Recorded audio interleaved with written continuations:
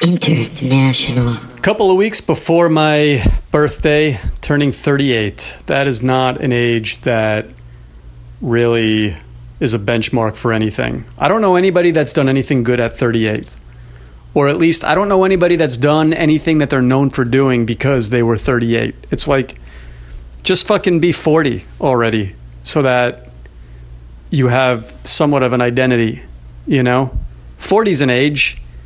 I'm not looking forward to it, but, you know, I don't... 38, that's a jersey number nobody wants. So I'm going to be turning that fairly soon, and I'm like, I've got like 3 out of 140 things off my bucket list scratched off, so I got a lot of work to do.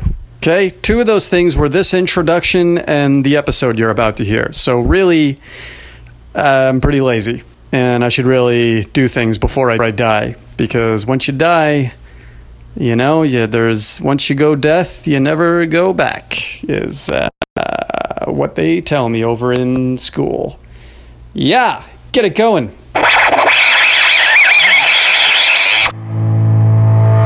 If it doesn't fit, you must acquit.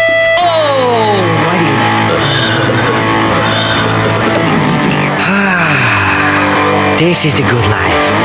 Just relax and let my mind drift. Have it Y2K compliant. Slim Jim. Eat my shorts. What's the deal with Aquaman? Could he go on the land, or was he just restricted to water? No stairway. Denied. This is Ryan with the Millennials. I mean, I guess maybe it's an honor thing. Like, you just have to look your prey in the face as you're gouging it to death. Yeah, like Native Americans.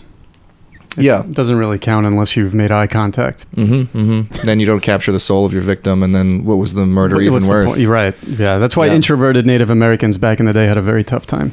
There was I saw a thing on Reddit recently about a guy. Check. We're good. I'm listening. I feel like the volume in my headphones is fantastic. Mine's getting there. Yep. You want more of it? Just a tiny touch. Yep. There it is. Perfect. Thank you. There was a guy who I can't remember if it was Navajo or Mohawk, but he did like the five feats that qualify you as a war chief. And during while he was serving in World War II, and one of them was like killing a man with your bare hands. One was touching an enemy and not killing him. Yeah. One was and the story about that one was that he had a German soldier in a chokehold on the battlefield. Oh wow! And as he was like squeezing to kill, the boy yelled out "Mama," and so he let go. And I was like, man, that's fucking terrifying. That's not profound. I would have, if I was in that situation where I had to touch an enemy without killing him, I would have done the whole run up and like graze their shoulder. Exactly. Like, I got tag. I would have been like a Navajo war chief on a technicality. Yeah, exactly. I would slide in that one. I would have looked for loopholes. One of the qualifications was that you had to ride away from battle on a horse while singing the tribal war song. Yeah. I was like, man, okay, well, I guess you could, that sounds like an easier, that's a pretty easy one. You just have to get a horse. You just have to be like, hey, Sarge, can you just arrange for a horse to be at our next mission? Go to Horse Mart and pick up a few. Yeah, I guess it depends entirely on how you define the terms like enemy and battle, because it could be like, well... I had a really contentious discussion with my pharmacist at CVS that could have counted as a battle. Yeah. And I touched his hand and did not murder him. So I'm submitting this for the approval of the tribal council. I would like to be a war chief if possible. Yeah. I mean, it's all about the language you use on the resume. Exactly. Mm-hmm. It's like, of course I engaged with my enemy. Yeah. Oh, yeah. How? Well, I'll explain further on the second interview. I'm totally happy to explain my qualifications for war chief. But what I'd really like to do is present you with a PowerPoint. Yeah. Yeah. That's a millennial thing for sure. Absolutely. Lying on your resume as like being totally acceptable is Absolutely. And it's not something, I don't think, people want to talk about that as like a degradation of values. Yeah. But I don't think, no, it's absolutely what we told them to do. Sure. Like I was a high school teacher from 2008 to 2010. Yeah. And that is absolutely being taught to kids. To fake it till you make it. Yeah. Like have false confidence, be inauthentic.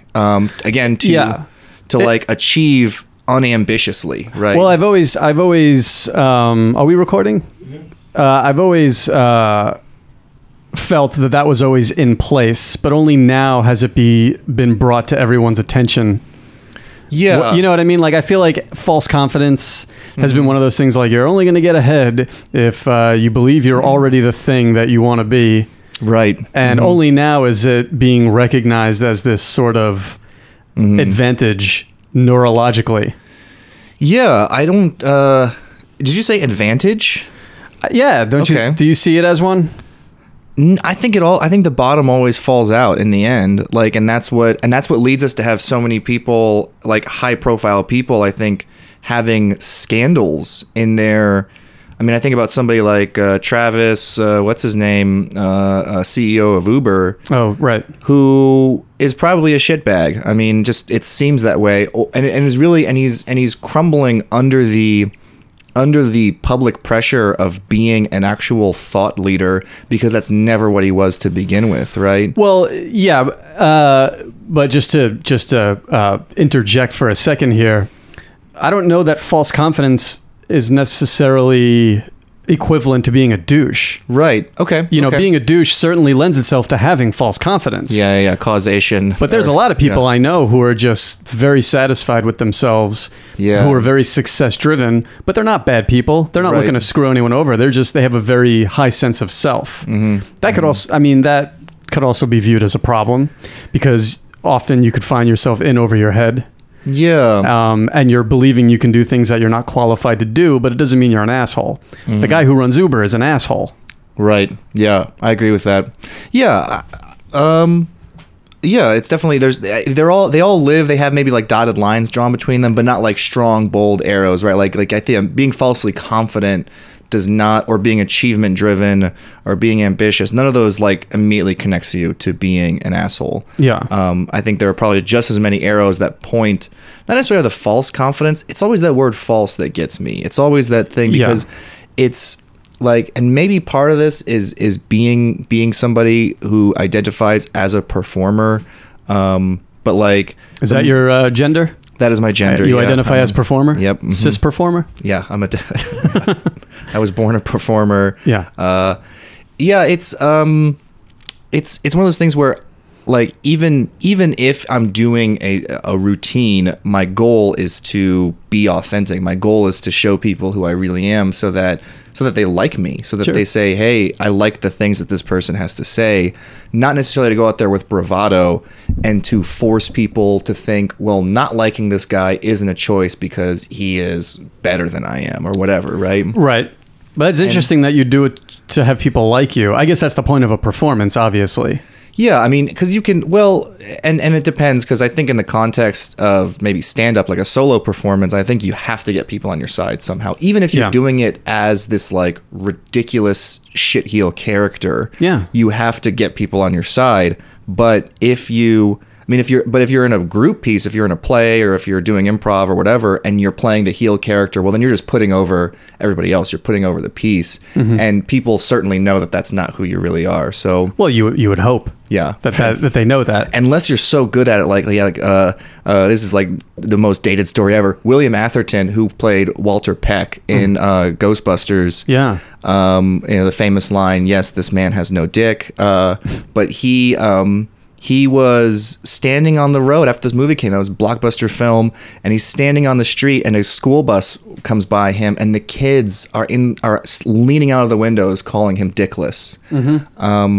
And it's like, yeah, man, I'm sorry, you played the heel too well in that film. Yeah. Like That's the side of Ghostbusters that you don't hear too often. That one where the dark side of Ghostbusters. the dark side, where people were vilified for the roles they played. We all thought it was just a fantastic film about, guys. The heroes march in to save the day, but look, here's a man. Hurt. Yeah, there were casualties after Ghostbusters, for sure. But the idea of just honesty, I think it's really important to me, and I think it's been a thing that I've been either consciously or unconsciously like really preoccupied with my whole life, and it's probably held me back in some ways. Yeah, I still suck at job applications. I suck at festival applications. I suck at I suck on paper. I always do, because I feel the need to be overwhelmingly honest about who I am. And I've noticed that in my life, the opportunities that have come my way have either been because somebody is 100% consciously giving me a shot, or I am like a second or third resort. I'm like a backup. Well, it also sounds like what you're doing is you're putting stakes on something. Yeah. When, let's be honest here, I think the difference between a good and mediocre performer is that authenticity that a performer brings to the stage in any medium. Ultimately, I think what a performer should strive to do is present an extension or a wild exaggeration of who they really are. And that will ultimately resonate in some way. Yeah. But for those who scale back and pander and approach anything as if this is life or death, I think that what you've built a wall. I too have had that issue with job applications and certainly festival submissions. I've only done like 2 or maybe 3 comedy festivals in all my stand-up tenure, which is, maybe slightly over a decade.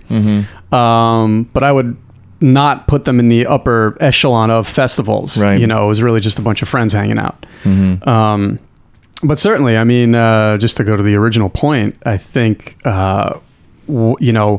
what was the original point? The original point was the encouragement. My coffee's kicking in now. Yeah, exactly. My mind's going a million miles an hour. I think the original point was the encouragement of inauthenticity, the fake it till you make it attitude, false achievement, like right, and then like the result, like when I guess the secondary symptom of that is a false sense of satisfaction. Okay, which. The bottom always falls out on that. And I see some of that too, like here in Austin, Texas, because I think we are on the cusp of, I say geological cusp. So we're not going to see some drastic thing. It's going to happen over time. But I think we're on the cusp of probably like the era of Austin flight. Interesting. And I say, geological because it's probably going to be more gradual over the next 15, 20, 30 years. Yeah. And that could just be the nature of any city. But Austin is a fad town. Everyone is like, I want to be in Austin. We have South by Southwest, ACL every year that draw these huge crowds. And people say, what, this quaint Texas town? It's a little hot in the summer, but it's warm most of the time. Good weather. Craft beer everywhere. I could have 7 dogs and it wouldn't be a problem. I can bring them all to the restaurant. It's not LA. Yeah, it's not LA. It's got no pretension. Yeah. Yeah. And the cost of living is so low, air quotes for those of you out there in radio land. Yeah. But it's definitely, it was a fad town and it still is for sure. Like that is not dying down by any means. But I think from what I'm seeing, because people that are around me that are my age, like in their early 30s, they came here when they were 25, and it was like, again, that false sense of self-satisfaction. I've got the job that I think I want, that I know I'm good enough for. And at this point, they've probably had 2 or 3 of those jobs. They've done sort of the zigzag. And now they're kind of settling in this idea of, well, who do I want to be? What's the legacy that I want to leave on this earth? Like, do I want to continue having to chase more and more to satisfy the needs of this city? Like, oh yeah, I moved here and I lived in a room in a house in South Austin for whatever, $700. And now I have a girlfriend and we want to have, a 1-bedroom downtown that's, $2,000 a month. Oh, I guess we both better get promotions. And just the chasing and the constant, and then it's like, well, hey dude, what do you really want to do? Yeah. And I think maybe being purpose driven is like a thing that's always attached to the millennial generation. Like asking why more often. And I'm not a millennial, the point of the podcast. Yep. And what I see is this, it's not an inability to grasp adulthood necessarily, because I feel like putting it that way is mean and negative, and that's just not simply true. I just think that the world as we know it today is now presenting the same problems, but in a different context and through different mediums. Yeah. And my theory, which has stood for a few months, year, maybe longer, who knows, is that America, the country, has so radically changed in a short amount of time that we're all trying to figure it out. And it's easier for older generations to blame the younger ones for not pulling their weight, but the younger ones are figuring out how to pull their weight. Right. I can't say what somebody's needs are and how they could possibly go out and satisfy them. I know that I've got my own needs, and I am somewhat appreciative that I was able to figure out what they are, because I too was in that lost sort of phase of life where it's like, who am I? What am I here to do? What do I want to do? What makes me happy? How could I find happiness? And, with a lot of introspection and a little bit of therapy, know what I'm saying? You neurotic Jew over here, we need therapy. A bit of perspective was provided for me, and so now I know my place and I do my best in that place. But I don't begrudge these younger generations. I would like to think that they're not putting on false pretenses, but the means by which the younger generation, the millennials as they were, the means by which they're able to sort of express themselves and put their own voice out there it's way louder and way more available than it's ever been before. Yeah, and I wonder if because of the multiple media through which you can not only like put your voice out in the world, but have it listened to and reinforced, and creating feedback loops and 2016 election term here, echo chambers, such that you strengthen your internal narrative. Because I think it's not about like nowhere in the generational in this generation was there this nefarious decision for millennials, as we want to call them, to be entitled assholes. No one decided that. It wasn't like a message that was sent out. MTV didn't like throw out subliminal messages through TRL that were like, hey, the world owes you everything. Ugh. Right. That didn't happen. But what I have seen is that it's this message of one, it's that creeping and ever-present sort of industrial economy message of work hard and you'll do well, but the industrial economy is gone. Oh, totally. And so to be fair, that's an ableist message anyway. So it was problematic to begin with, but it worked at the time.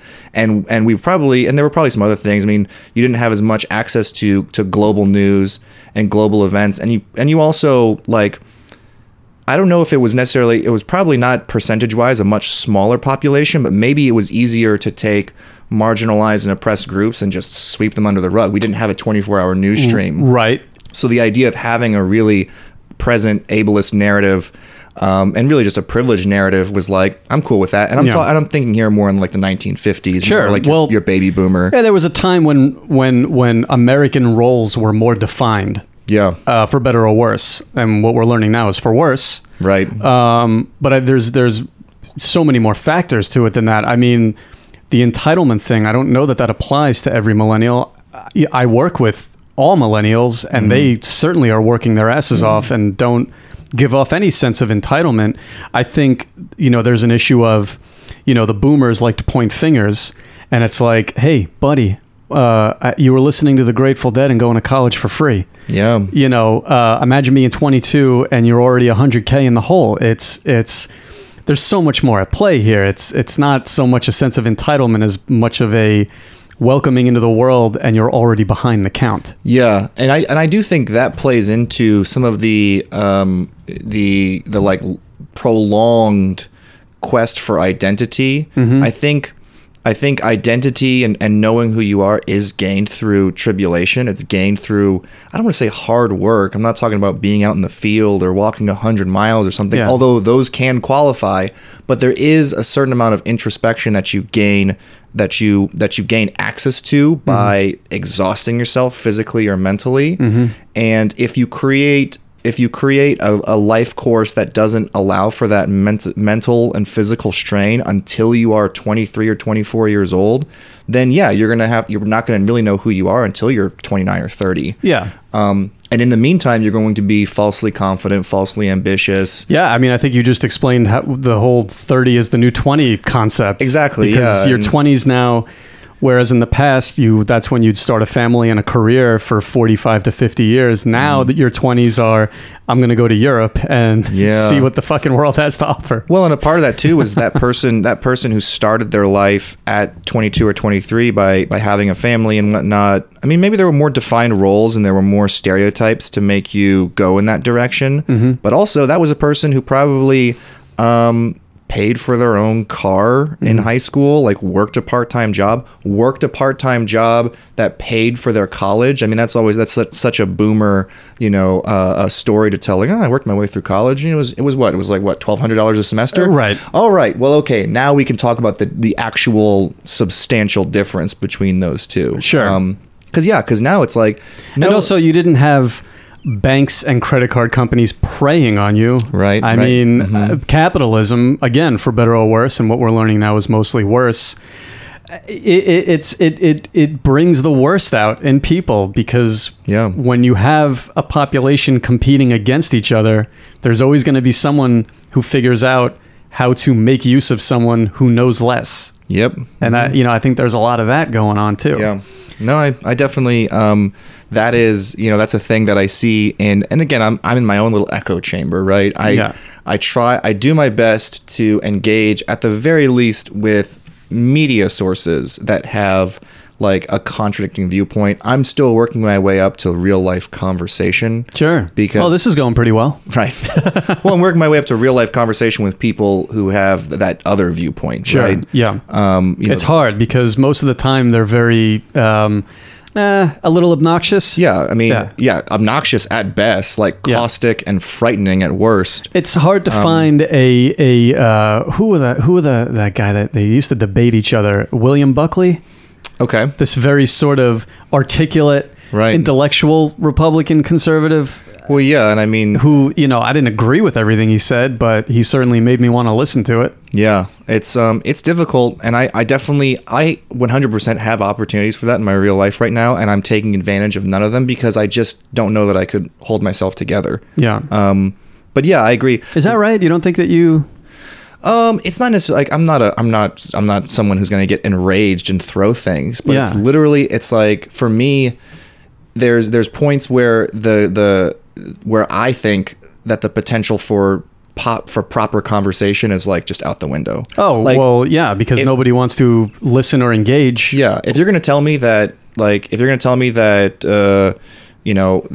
God created men and women to only be with each other and that people decide to be gay because they want to, spit in the face of God. I'm like, well, I'm really not going to convince you of anything else. What I can tell you is that there are real human beings on this planet who just wish to be happy in the way that you wish to be happy. And that I think to impede that happiness, which is hurting nobody, is really a shitty thing. And then they'd be like, okay, great. Well, let's just part ways. Let's just do that. That's a very, the word libertarian is a dirty word these days, but what you just explained is essentially how it began, because the whole ideology behind libertarianism, at least as I know it, and at least from what I've read, it began as this sort of belief that do whatever you want, just don't fucking hurt anybody, and don't be a dick. And now it's taken on this whole new far right sort of connotation, but I do think it's essentially look, don't step on the joy of others and don't get in their way. If somebody is a trans fucking a black trans lesbian unicycle rider, go ahead and let them be that. My concern, I wonder because I've never read a character I'm working on, by the way. Right, yeah. I've never read a primary source with regards to like the definition of libertarianism, and I've only read things that criticize modern day libertarianism, and I am not by any means a political theorist or even what you might call an informed human being. Yeah, good. There's no room for that here on this podcast. We don't want information. I'm the millennial here, guys, so if you're rooting against somebody listening to this, it's supposed to be me. Nobody listens to this. We have 6 listeners and Jake Rowe. Yeah. Jake Rowe, not a human being. I think libertarianism has been construed to be like this idea that only individuals make decisions, and it gets lumped in with like anarcho-capitalism and things like that, where it's like, oh yeah, well, we do agree that big government is bad, and big government is 100% tied to capitalism, because if you tie up capital, if you dismiss labor, like the working class, as owners of capital, and you put that in the hands of the elite is going to become the government, and then you're going to have that cycle of power. Yeah. Why does that sound so familiar? Oh no, that's what it is for sure. Yeah. And I just meant the current climate.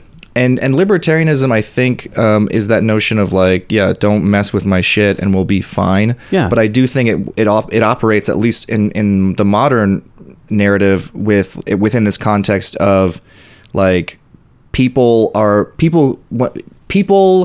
without systems can and will only make decisions which affect themselves, and that becomes pretty much untrue like the moment you put 2 people in the same room. Like, you put 2 people in the same room, my choice to breathe affects you, right? It's like we have to acknowledge, and that's where I think when you talk about the like socialism and the social behavior that encourages, it's like I'm at least acknowledging that us sharing space means that every decision I make at least has an atomic effect on you. Because I think the libertarian narrative kind of starts blending in with anarcho-capitalism and this idea of like, I'm allowed to do whatever I want to do as long as I have the means to do it. But then that also like becomes an ableist and a privileged. Yeah, modern libertarianism.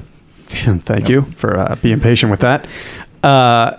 It almost has this sort of allusion to, I'm going to screw you over, and if you're not smart enough to figure out that I'm going to, that's on you. Right. And that is fucking horrendous. That's terrible. And the one thing that I'm asking for is that we don't create a government to mess with that, right? Yeah. Right. That's the big evil when thing. I see that going on, that's when I begin to lean very liberal.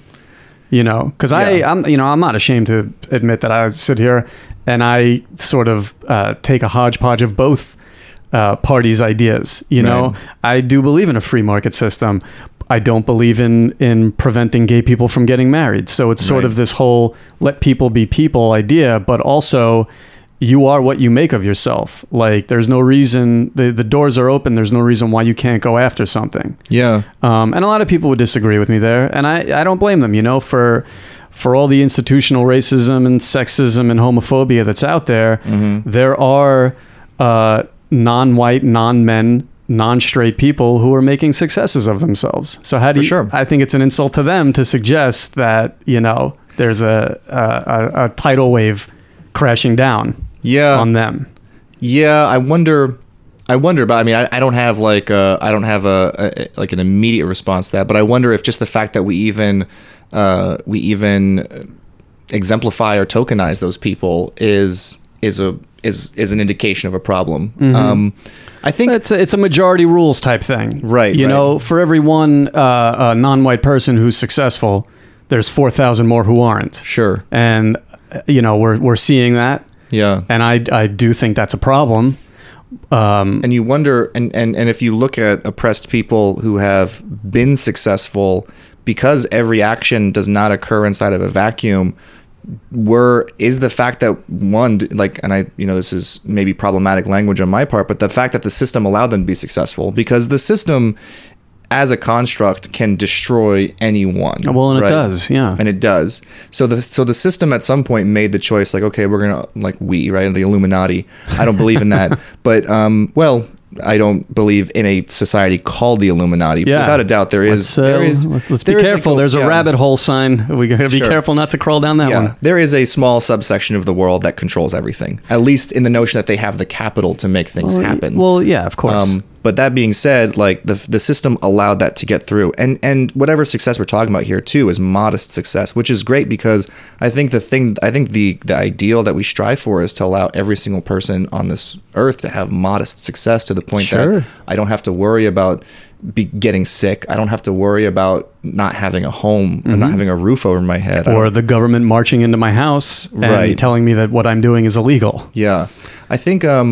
But to go back, like, because that's an interesting thing when you talk about the idea of a free market as well. It's about being able to go get what you want, right? And having the go-getter attitude and going out there. Sure. Because I look at the word capitalism, and my whole life I grew up looking at capitalism as like capitalize.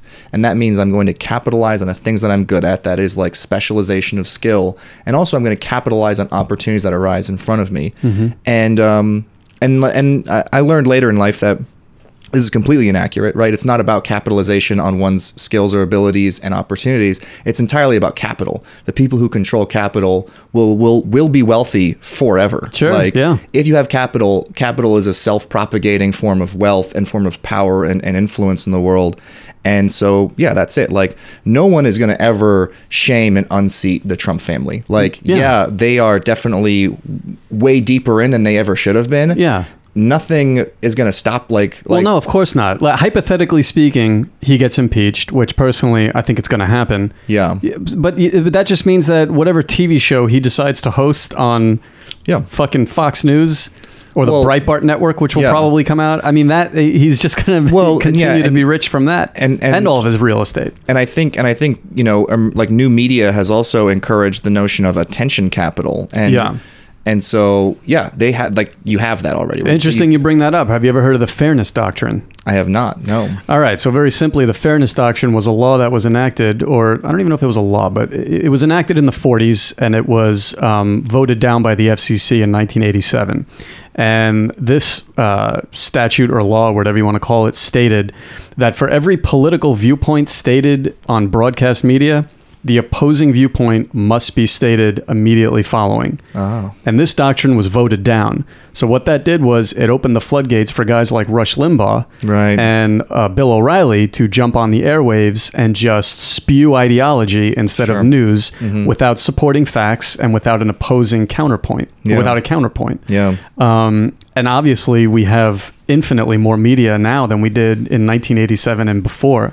So you could see the slippery slope that we have fallen down. Yeah, and I mean, and what it comes down to is, you know, it's that manufactured consent that comes from like elite, you know, elites who control the media, which is, I feel like Jesse Ventura saying that. Yeah. Well, Netflix is doing all right though. But to be fair, Manufacturing Consent is a book by Noam Chomsky, so still representing the left here. Yeah. Who's that guy? Yeah. But yeah, it's this idea of you have the elite, you have the viewers, and then like one of the big third parties in there is the advertisers. Sure. And so the attention economy is like, you look at something like Snapchat, for instance. You know, Snapchat goes public and is worth billions and billions of dollars because they were able to grow a rapid user base. None of that is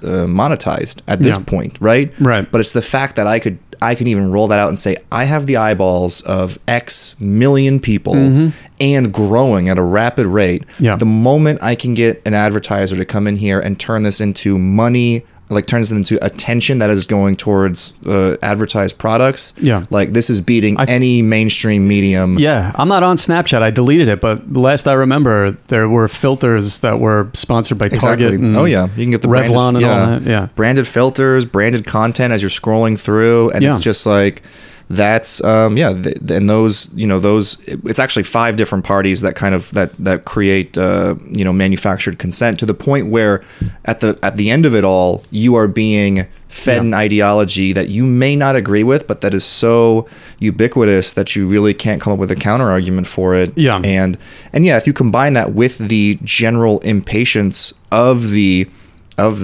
subsequent generations, right? I say impatience, right? But it's like, no, that's what we told them to do. Sure. We told people to multitask. We told people that more than 30 seconds of your time is a waste. We're telling people now with the gig economy that you're supposed to be tired and terrible all the time. And it's like, you know, and then the person who speaks up against that is like crazy. Yeah. I got to say, Nathan, for somebody who declared himself uninformed earlier in the podcast, you're doing all right. You also posted something on Facebook that said you spilled nacho cheese on a paper cut and it healed. This is a complete 180 from the guy that I know My social on media, Facebook. I am terrified of expressing any opinion on social media. I'm terrified of expressing my opinion now. Yeah.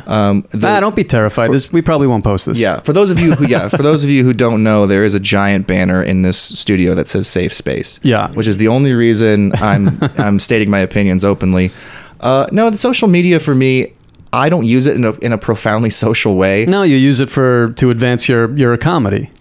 Yeah. Or to at least put it out there. I just put it out there in the sense, I mean, like I'm a participant in the attention economy. I want to be a relevant name on people's minds. And also my brand.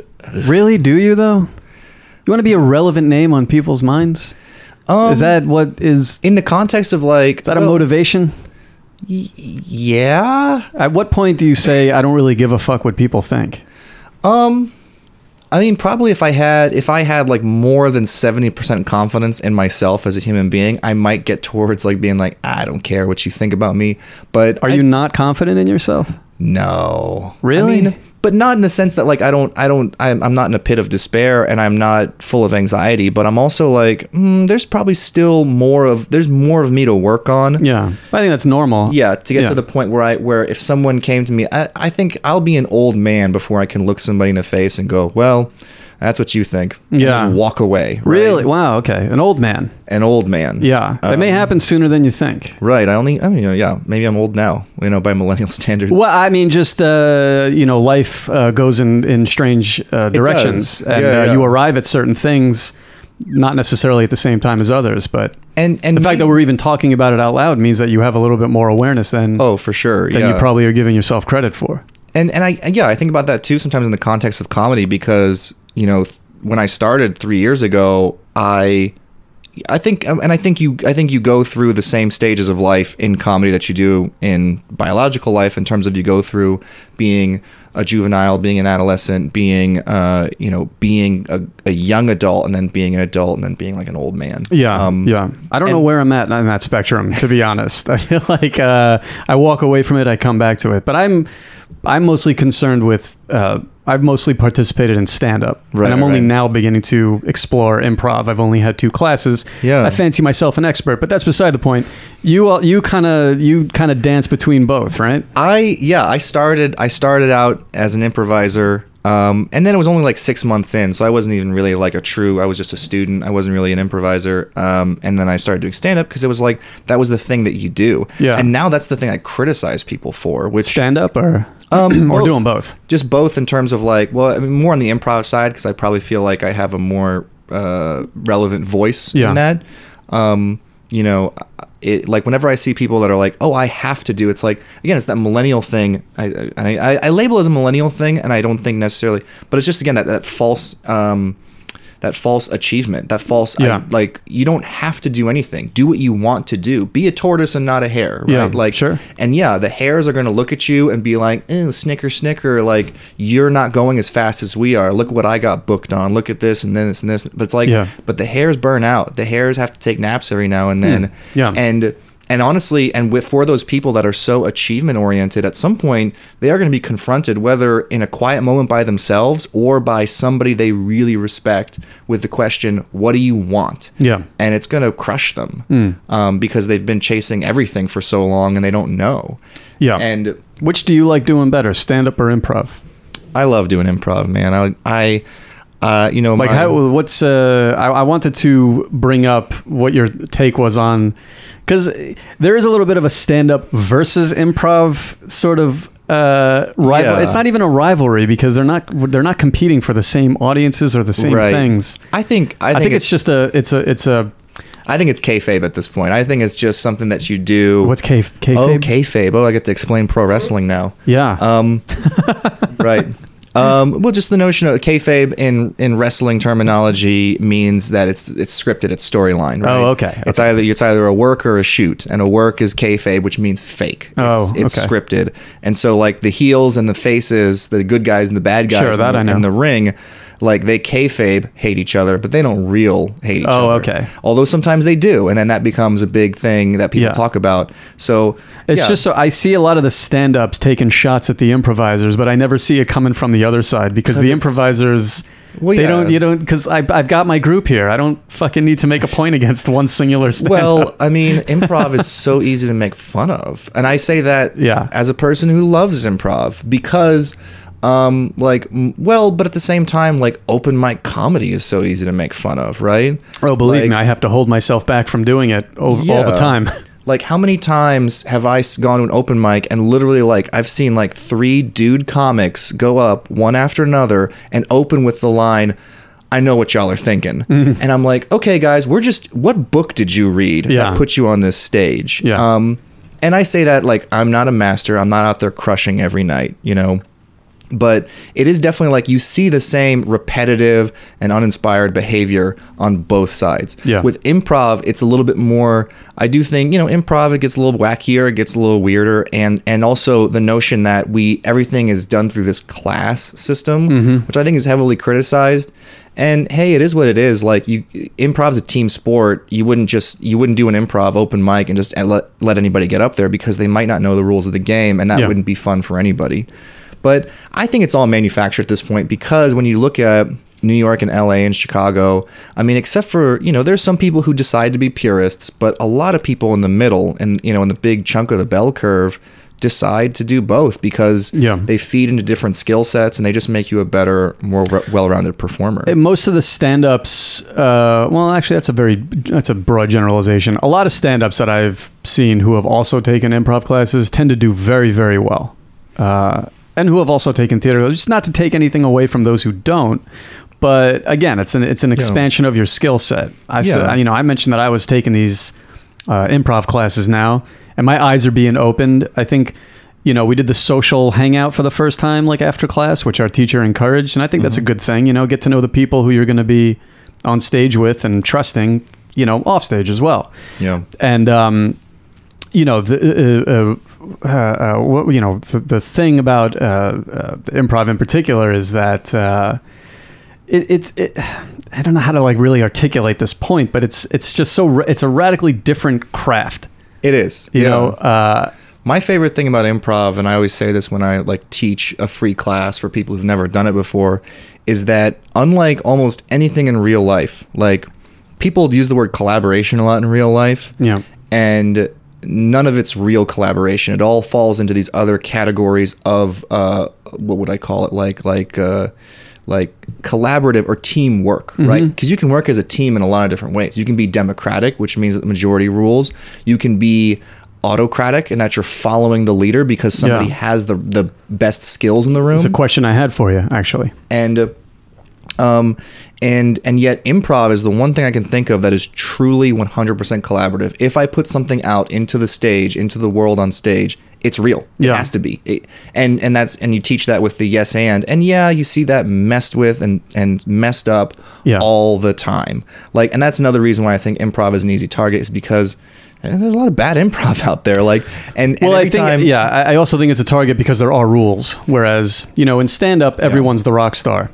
But in improv, not necessarily the case. And that's something that I'm learning also. I wanted to rise to the challenge of working with a group. Yeah. And also to become better socially because, surprise, I'm very socially awkward. We're on a podcast, guys. None of us in this room are... I'm not going to speak for the producers. They're probably well-balanced people. Yes, very verbose, very well-balanced. I'll speak for Ryan and I after this conversation. Like, neither of us has a lot of friends. That's true. I mean, wow, that's a very sad afterthought. It's more that I'm very withdrawn and introverted and shy, and I never know what to say to somebody because I hate small talk. But I know that that's how to initiate something. It's just that once you do, you can't immediately jump into. So, what's your dad like? You can't. Right. So, just the thing with improv is that I'm learning how to come out of my shell a little bit. Yeah. But the question I was going to ask you is, does an alpha emerge? I mean, is that something to expect? In mediocre and bad improv, absolutely. Like I always tell people, and it's interesting that you said that the reason that improv gets made fun of is that there are rules. And like a big thing that I say to people, especially as they're about to graduate, is that, hey guys, we taught you a bunch of rules to make it easy for you. Guess what? None of them apply. There's no rules. Yeah. And the best improv in the world operates under that truly collaborative philosophy that anything I put out into the world is real, and we have to deal with it. And dealing with it does not include denying it. That does not include addressing it. It is, right?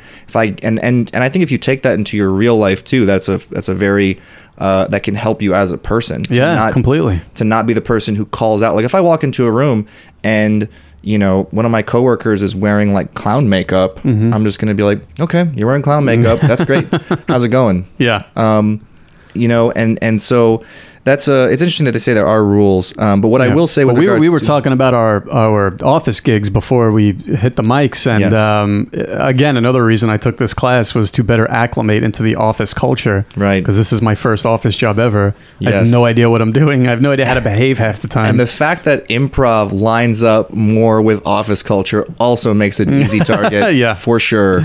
Although to be fair, every like open mic I've ever been to reminds me of an office break room. Stand up or improv? Stand up. Yeah. Every stand up, because it's like having a part-time job. You're there, like the smokers are in the back, the other people are huddled around a table. We're talking about nothing but comedy, because none of us know anything else about each other.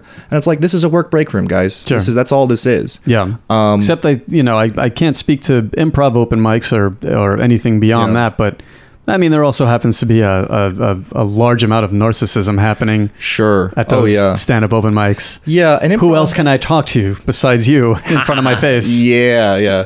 I'm sorry, Nathan. Yeah, we were having a great conversation, but somebody important just walked in. I need to go increase my relevance. I'm trying to get booked. And no disrespect. I love stand-ups and I love stand-up comedy, but that's just what it is. No one's going to deny that. Yeah, there are ups and downs with both. And I think with an improv jam, it's probably just a lot more of just regular anxiety. Like I'm about to get up on stage in front of people I don't know. Yeah. I think as you get more comfortable with it, it becomes more like I'm here to have fun. Is it common for me to dread driving there, but then once I leave, I'm like, that was fucking awesome? Yeah, I think that, and it's great. Like you're exercising that muscle in your mind of like 80% of the work is getting up and going there, right? And you're just exercising that muscle, which is great because the worst thing that could happen would be, you'd be like, well, I'm just going to take a loss on this. Like I paid the money. I'm just not going to go to the class anymore. And I see that a lot.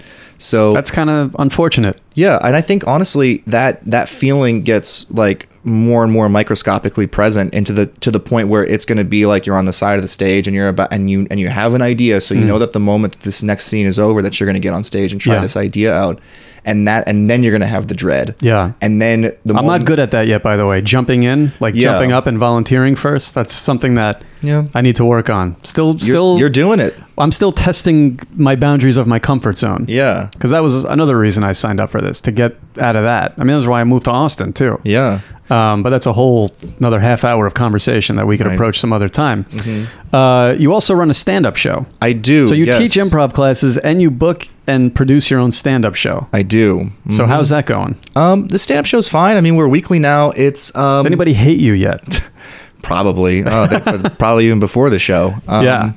No, I mean, running the show, it's a weekly now, and the one thing that kind of stands out in my mind about it is just like having a night that's completely spoken for, which is already the case for like other nights in my week. It's like, I can't do anything on Tuesdays because I got this acting class. I can't do anything on Thursdays because I've got Gutbusters at Hops and Grain, 8 p.m. every Thursday. Yeah, most of our listeners are not in Austin, except for Jake Rowe. Perfect. Jake Rowe, he's been on the show. He'll come out. Yeah. But yeah, I mean, I don't think anybody, I certainly hope nobody hates me, but I mean, except for the patrons of Hops and Grain who wish that they had their Thursdays back. Right. Well, I ran a weekly when I was living in New York for a little over 5 years. Yeah. And I just remember it started out as this really fun adventure for me and my friends to hang out on stage and for me to book people that I like watching too. Mm-hmm. It gained a little traction. We had some good crowds for a while there, and then it just slowly began to peter out as my heart sort of left, my desire dwindled to do it. And I just remember like the one thing that I really did not like was sensing the resentment from people that not necessarily that I didn't want to book, but that I couldn't book at the time. Like it was a huge undertaking to be a stand-up, a peer who says no, or who's in a position to be an obstacle for someone to clear, because now they're measuring themselves up to me, and that's not fair. And I've thought about that role that I may have to take on at some point as like, quote, gatekeeper. Yeah. And I don't take that role very seriously now. And I don't intend to at any point, although, well, there's a little bit of a balance, because I do think I have had people reach out to me to do the show, and they have gone about it in the completely wrong way from an etiquette standpoint. So when are you going to have me on? Well, yeah, and there's that, and there's also like misrepresenting your credits. Yeah. It's like, look, if you're gonna ask me on my show, just like very humbly, one, you should always know, like, you should, hopefully your stand-up mom or your stand-up dad, whoever brings you into this, like your drag mom, like tells you at some point, like, hey, here's how it goes. Yeah. I had a guy in my acting class who did 2 open mics and was like, what do I do from here? And I was like, a lot more open mics. Yeah. That's it. And I'm like, don't even, like, unless you are knocking it out of the park, then probably don't expect for anyone to really talk to you or like regard you as a human for like 6 months. Right. And it's one of those things where, like from an etiquette standpoint, someone comes to you and misrepresents themselves, and you're like, well, dude, I don't care if you're funny or not. I'm just not going to book you because you lied to me. Yeah. Like, I don't like that. I don't want to encourage you to keep doing that. And of course, for me, the response is, well, hey, I'm booked up right now, but I'll reach back out to you later, and then just never again. Sure. But it's oh, look at, you're revealing all your secrets. Yeah, I'm sorry. I'm sorry, dude who reached out to me. Yeah. Well, my whole thing is from the performing side was, and this was a trapping. Well, one of my trappings as a younger comic was that I would ask, and I was not in a position to. Yeah. What I learned from that, though, was that it's always better to have the person booking the show see you. Yes. Favorably. Mm-hmm. If you bomb in front of somebody who books a show, you should not be asking. Yep. Because that's their impression of you. Yes. If you have a good set in front of someone who happens to be behind something cool, then that's fine. I mean, and that's also grounds to approach the person and say hello. Yeah. Or at least have a good tape. I mean, yeah, that too. But I feel like it's understated to that people who book shows, whether they're a comedian or not, are fucking people. Go over and befriend them. Like, get to know them. Like, don't put yourself in a position where it looks like you're using them for your own gain. And if you could talk, you got to talk. If you're going to talk the talk, you got to back that up. Yeah. I definitely hold it as a point of personal pride that I have never like had somebody on my show and then while they were at the show casually brought up the show that they run that I want to be on. I'm like, that's scummy. I hate it. Yeah. Like, I'll have you on the show. Great. I love it. And maybe weeks later, I'll reach out to you and ask to be on the show, because I personally just think I'm not around enough to be in people's minds. And hey, I'm also completely open to the idea that I'm not funny enough. But like, I never want to feel like I'm entitled to anything. I don't work as much as I should, for sure. Jesus Christ, you beat the crap out of yourself. Of course. Yeah. Well, no, it's preventative. What do you call it? It's like preventative pain, right? Yeah. I want to be the source of my pain. Okay. But look, yeah, you're a tall, handsome guy. As someone who's not that, I'm enjoying watching you do it. Okay. Wonderful. Yeah, it's and I'll reach out like 2 or 3 weeks later, or months later, and just be like, hey, would love to, love to come do the show sometime, whatever, and just leave it there, right? And if I don't hear it back, I'm just like, I won't ask again, right? Yeah. It's just one of those things of, and it really depends on the nature of the show. I just think from an etiquette standpoint, like, I don't know. I think in Austin, because we have a relatively smaller scene and also a ton of open mics, so people are going out and performing a lot. Mm-hmm. But do they know how to work on themselves as performers? Do they know how to really gauge the quality of their material? Right. Austin is a good scene to incubate that. It is. Yeah. That's what I always, people who ask me, should I move to LA, Chicago, or New York? I always say, when you have a bulletproof 10-minute set, and you could achieve that in a city like this, because not for nothing, I'm not going to mention names, but just, mediocre comics who just happen to be around are still getting booked frequently. So you have opportunities to get better here. It's just a matter of what kind of comedian or performer you want to be. If you're picking up on the things that you could improve upon, and if you understand who you are, like, if you have a honed sense of self-awareness, then you could be amazing here. And you see it all the time. And then those people leave, it just happened. There was a mass exodus. Yeah. We're going to circle third and head home right now. I don't mean to cut you off, but give me some of your favorite, who are some of your influences, comedian or non? What drives you? Man, my influences. Wow. I grew up watching The State. Oh, hell yeah. And I grew up watching SNL, obviously. Yeah. And then I think that transitioned into like watching a lot of Mr. Show. Do you like the absurd stuff? I do. Surreal. Yeah, me too. For me, you like Tim and Eric? Are you into them? Tim and Eric go. I like some of the more Tim and Eric influence stuff. I love like Super Deluxe and their YouTube stuff. But Eric Andre, you like him? I like Eric Andre. A little bit too high energy for me. Okay. But at the same time, like, he knows what he's doing, right? Yeah.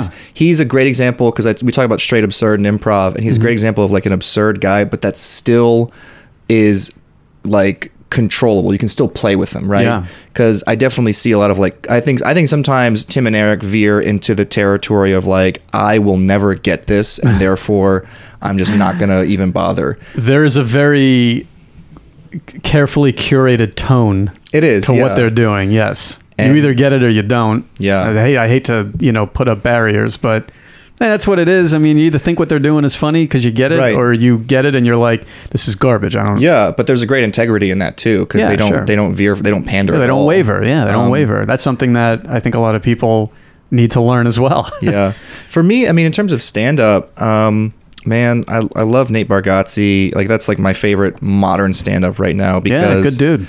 He's I want to be a better storyteller, and I love watching someone like Jesse Hensley on stage, who really like talks. Is it a coincidence that you mentioned Jesse right after Nate Bargatze?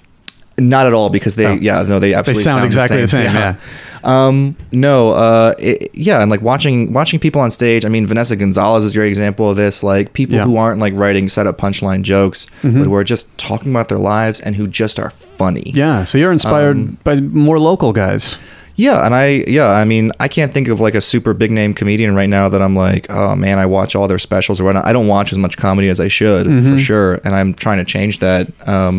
But yeah, those are definitely my influences. People who are honest, and people, on the other side in terms of sketch comedy, who are honestly weird, but in a way that's accessible. Because I think, the Tim and, like, when I talk about like Tim and Eric, it's definitely like, it can be an inaccessible weird at times. And I think about that about SNL too. I love watching an SNL episode and like seeing the two sketches that really like just barely made it. That's funny that you say that. I love SNL in the last half hour. Yeah. That's when I'm watching the most intently, if I'm watching. I don't like Weekend Update. I don't like the cold open. Yeah, that's where you don't see the game show sketch, or if you do, then it's weird. Then it's fucking weird. Yeah. And I love watching a guest host navigate that too. Oh yeah, it's always fun. Always fun. Nathan, thank you for.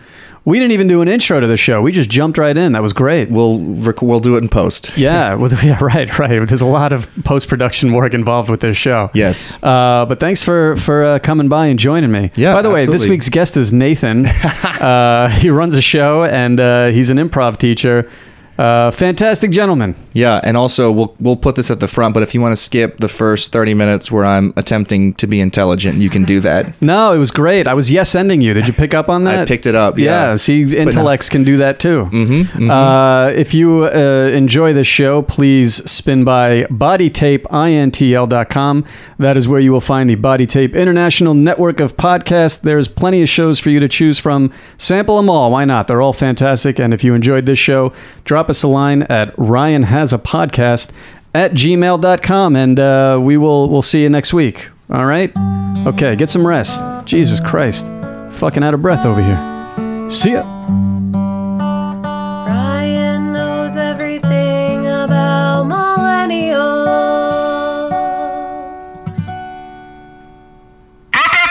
International.